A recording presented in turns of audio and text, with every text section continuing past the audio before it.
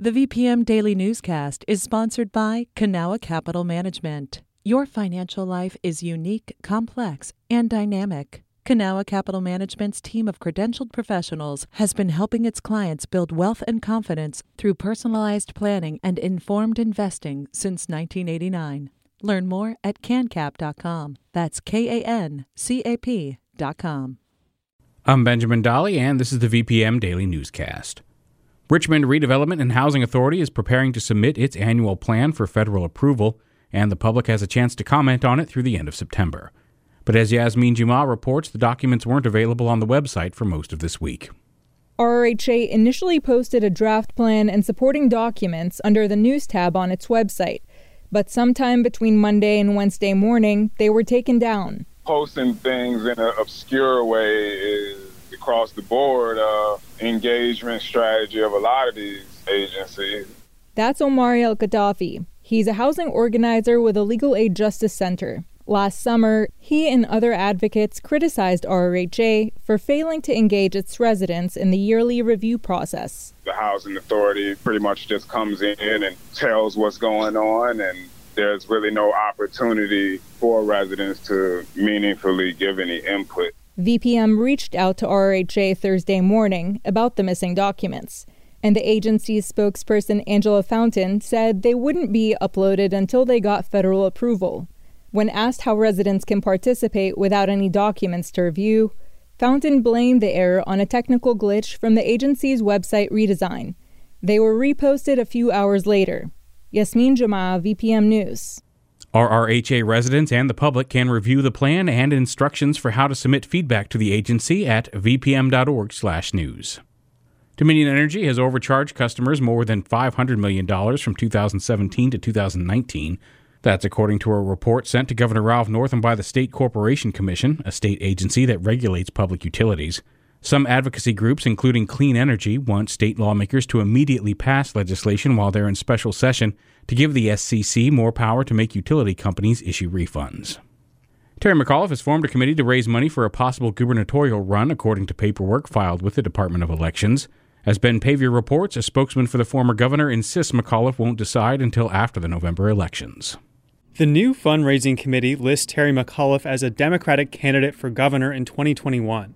But a spokesman says it's just a paperwork change requested by McAuliffe's accountant and lawyer. His old fundraising committee raised almost $2 million in the first half of this year. Virginia's Constitution prevents consecutive runs for governor, but it allows it if there's a break in between. Delegate Jennifer Carroll Foy, who announced her own run earlier this year, took aim at McAuliffe. She said in a statement that the politics of yesterday won't do. State Senator Jennifer McClellan is also competing for Democrat support. Either could be the first black woman to become governor in the U.S. Ben Paviour, VPM News. A Senate panel approved legislation that allows localities to establish civilian review boards. Advocates at a hearing on Thursday praised the move, but as Whitney Evans reports, some say it doesn't go far enough. The bill's sponsor, Democratic Senator Ghazala Hashmi, says the power of civilian review boards is currently limited because police departments control much of the information that can be released to them. Princess Blanding has been fighting for civilian oversight of police since her brother, Marcus David Peters, was shot and killed by Richmond police in 2018. She wants the state to require civilian review boards, not just enable them. I am very concerned that if this is simply enabling, that many localities will not say, I am going to go ahead and create an independent civilian review board with subpoena power to hold our police officers accountable. Law enforcement opinions are mixed on the issue, but some argue civilians who sit on the boards should have training to understand the types of decisions officers have to make. Whitney Evans, VPM News. Virginia's Senate has killed a bill that would have required employers to provide paid sick leave to some workers. All but 2 senators on a 15-person committee rejected the proposal on Wednesday. It would have required employers with more than 20 employees to offer 2 weeks of paid sick leave during the pandemic. Senators voting against the measure said it would be too expensive for small businesses. Worker advocates say they'll make a similar push in the House of Delegates. Since Virginia Commonwealth University opened to students on Monday, 25 students and 11 employees have tested positive for COVID-19. A university spokesman says that of the 25 students who tested positive, 11 are living on campus and are in isolation. More than 4,000 students are living in dorms at VCU. VCU is planning to release an online dashboard which will show up-to-date numbers of confirmed cases, tests, and students in isolation. Richmond City Council delayed a vote on a measure banning weapons at public events. The ordinance, proposed by Mayor LeVar Stoney, would prohibit guns at virtually all events and protests held on public roads, sidewalks, and parks. The proposal comes after months of Black Lives Matter protests where some demonstrators openly carry firearms. But Richmond Police's General Counsel David Mitchell says the proposal would be hard to enforce at marches because the city can't properly post signs notifying participants. Richmond City Council is expected to take up the proposed gun ban again at a special meeting next month. Virginians collecting unemployment insurance will be eligible for an extra $300 per week in the coming weeks. The supplement stems from an executive order signed by President Trump earlier this month. Governor Ralph Northam's administration sent in an application to participate in the program yesterday. A state official says the Virginia Employment Commission is updating its old IT system to begin processing the supplemental payments. That process could take up to a month. The extra payments are expected to last between 5 and 6 weeks unless Congress passes a broader unemployment package. According to the CDC's guidance on events and gatherings, the risk of spreading COVID-19 is highest in large groups and where attendees have traveled from outside their local area. So for singing communities in Virginia, the message is clear: stay home. One of those communities practices a religious musical tradition called shape note singing. It relies on a group of people singing loudly in an enclosed room. So what happens when groups can't get together and sing? Kelly Libby has this story.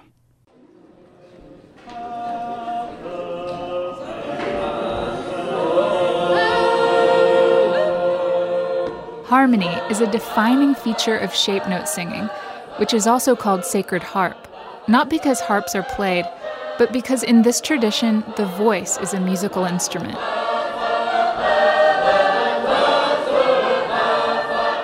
This is from an all-day singing convention, an annual event with a potluck dinner, in the Shenandoah Valley of Virginia, which I first reported on in 2012. The vocal style is unadorned and unpolished. The harmonic qualities of the music are striking. There's a lot of resonant chords that sound old. Chris Wolf is a school teacher and sacred harp singer from Floyd County, Virginia. You really see people shouting with joy and in the full experience of their grief and in the joy of being together in community. The tradition is like a sturdy enough structure that we can actually let go for a second and let our inner experience happen. Shape note singing is not performance. Under normal circumstances, singers only sing for each other. But under the current circumstances, shape note singing is largely on hold. That's because health experts say shouting and singing with a large group in an enclosed room is almost a sure way to spread the coronavirus. So there's this acknowledgement that, yeah, that's what we have to do, but it really hurts. Tim Morton is a documentary filmmaker and singer from Louisville, Kentucky. As someone who's practiced sacred harp for more than a decade, not singing was not an option. So, using smartphone videos submitted by more than 150 people, Tim created a virtual shape note singing and uploaded it to YouTube. Hello. Because it's virtual, the singers aren't really together, even if it sounds like they are. Oh, let's sing the notes. But just like in real life, they start by singing the notes: fa, sol, la, and mi.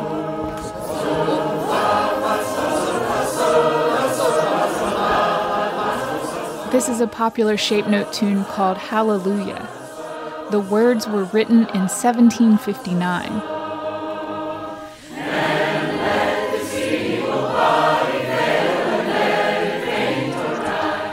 It says, "And let this feeble body fail, and let it faint or die. My soul shall quit this mournful vale and soar to worlds on high."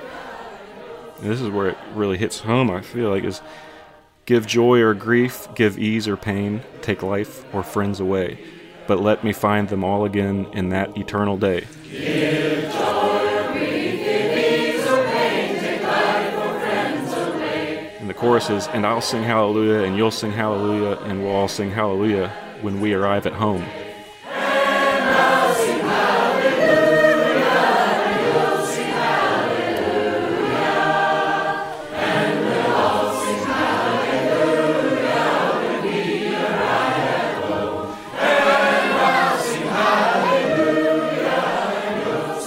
The video has gone viral with nearly 34,000 views.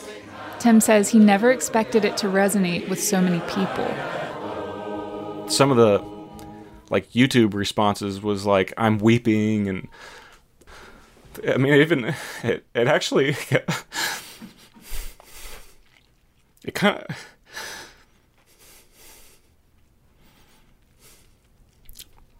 excuse me, it's just I can easily get choked up at times, but I think that the responses that I was getting were a big surprise to me, honestly. I felt like the experience that people had by watching it seemed, under these circumstances, something that really people were needing at that moment. It's moving to watch, but Tim says ultimately the video is a novelty project, that virtual singing just can't replace the experience of singing with a group of people in person. So Chris Wolf does the next best thing. Remember, he's the Sacred Harp singer from the beginning of this story. Chris sings in real life with one person. This is Chris with his wife Roxanne Greenberg. They're both part of a singing community in Floyd. And they're both teachers, a job that became busier in the spring after classes moved online. Just being able to sing a song for 1.5 to 2 minutes, that does create some openness and some spaciousness and some rest. In 2015, Roxanne and Chris were the first two singers in what eventually became a small group that met twice a month in Floyd. People like Chris and myself, people who live together or people who are coupled, they can still sing together. And we have folks that we sing with who live alone. And so I wonder how it might feel different for them. With cases rising nationally, it's unclear how Sacred Harp singing communities will fare. Chris says it's unlikely the tradition itself will suffer, but that for now, what is suffering is a socially distanced community. For VPM News, I'm Kelly Libby.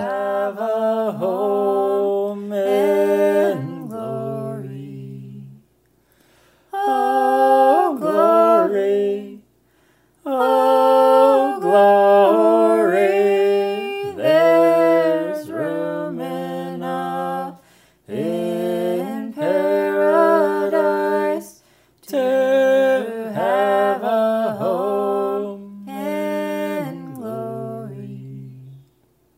Kelly's story comes to us from the Inside Appalachia Folkways reporting project at West Virginia Public Broadcasting.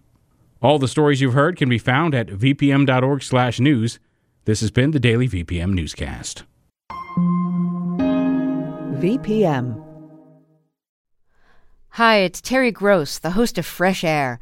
We bring you in-depth, long-form interviews with actors, directors, musicians, authors, journalists, and more. Listen to our Peabody Award-winning Fresh Air podcast from WHYY and NPR.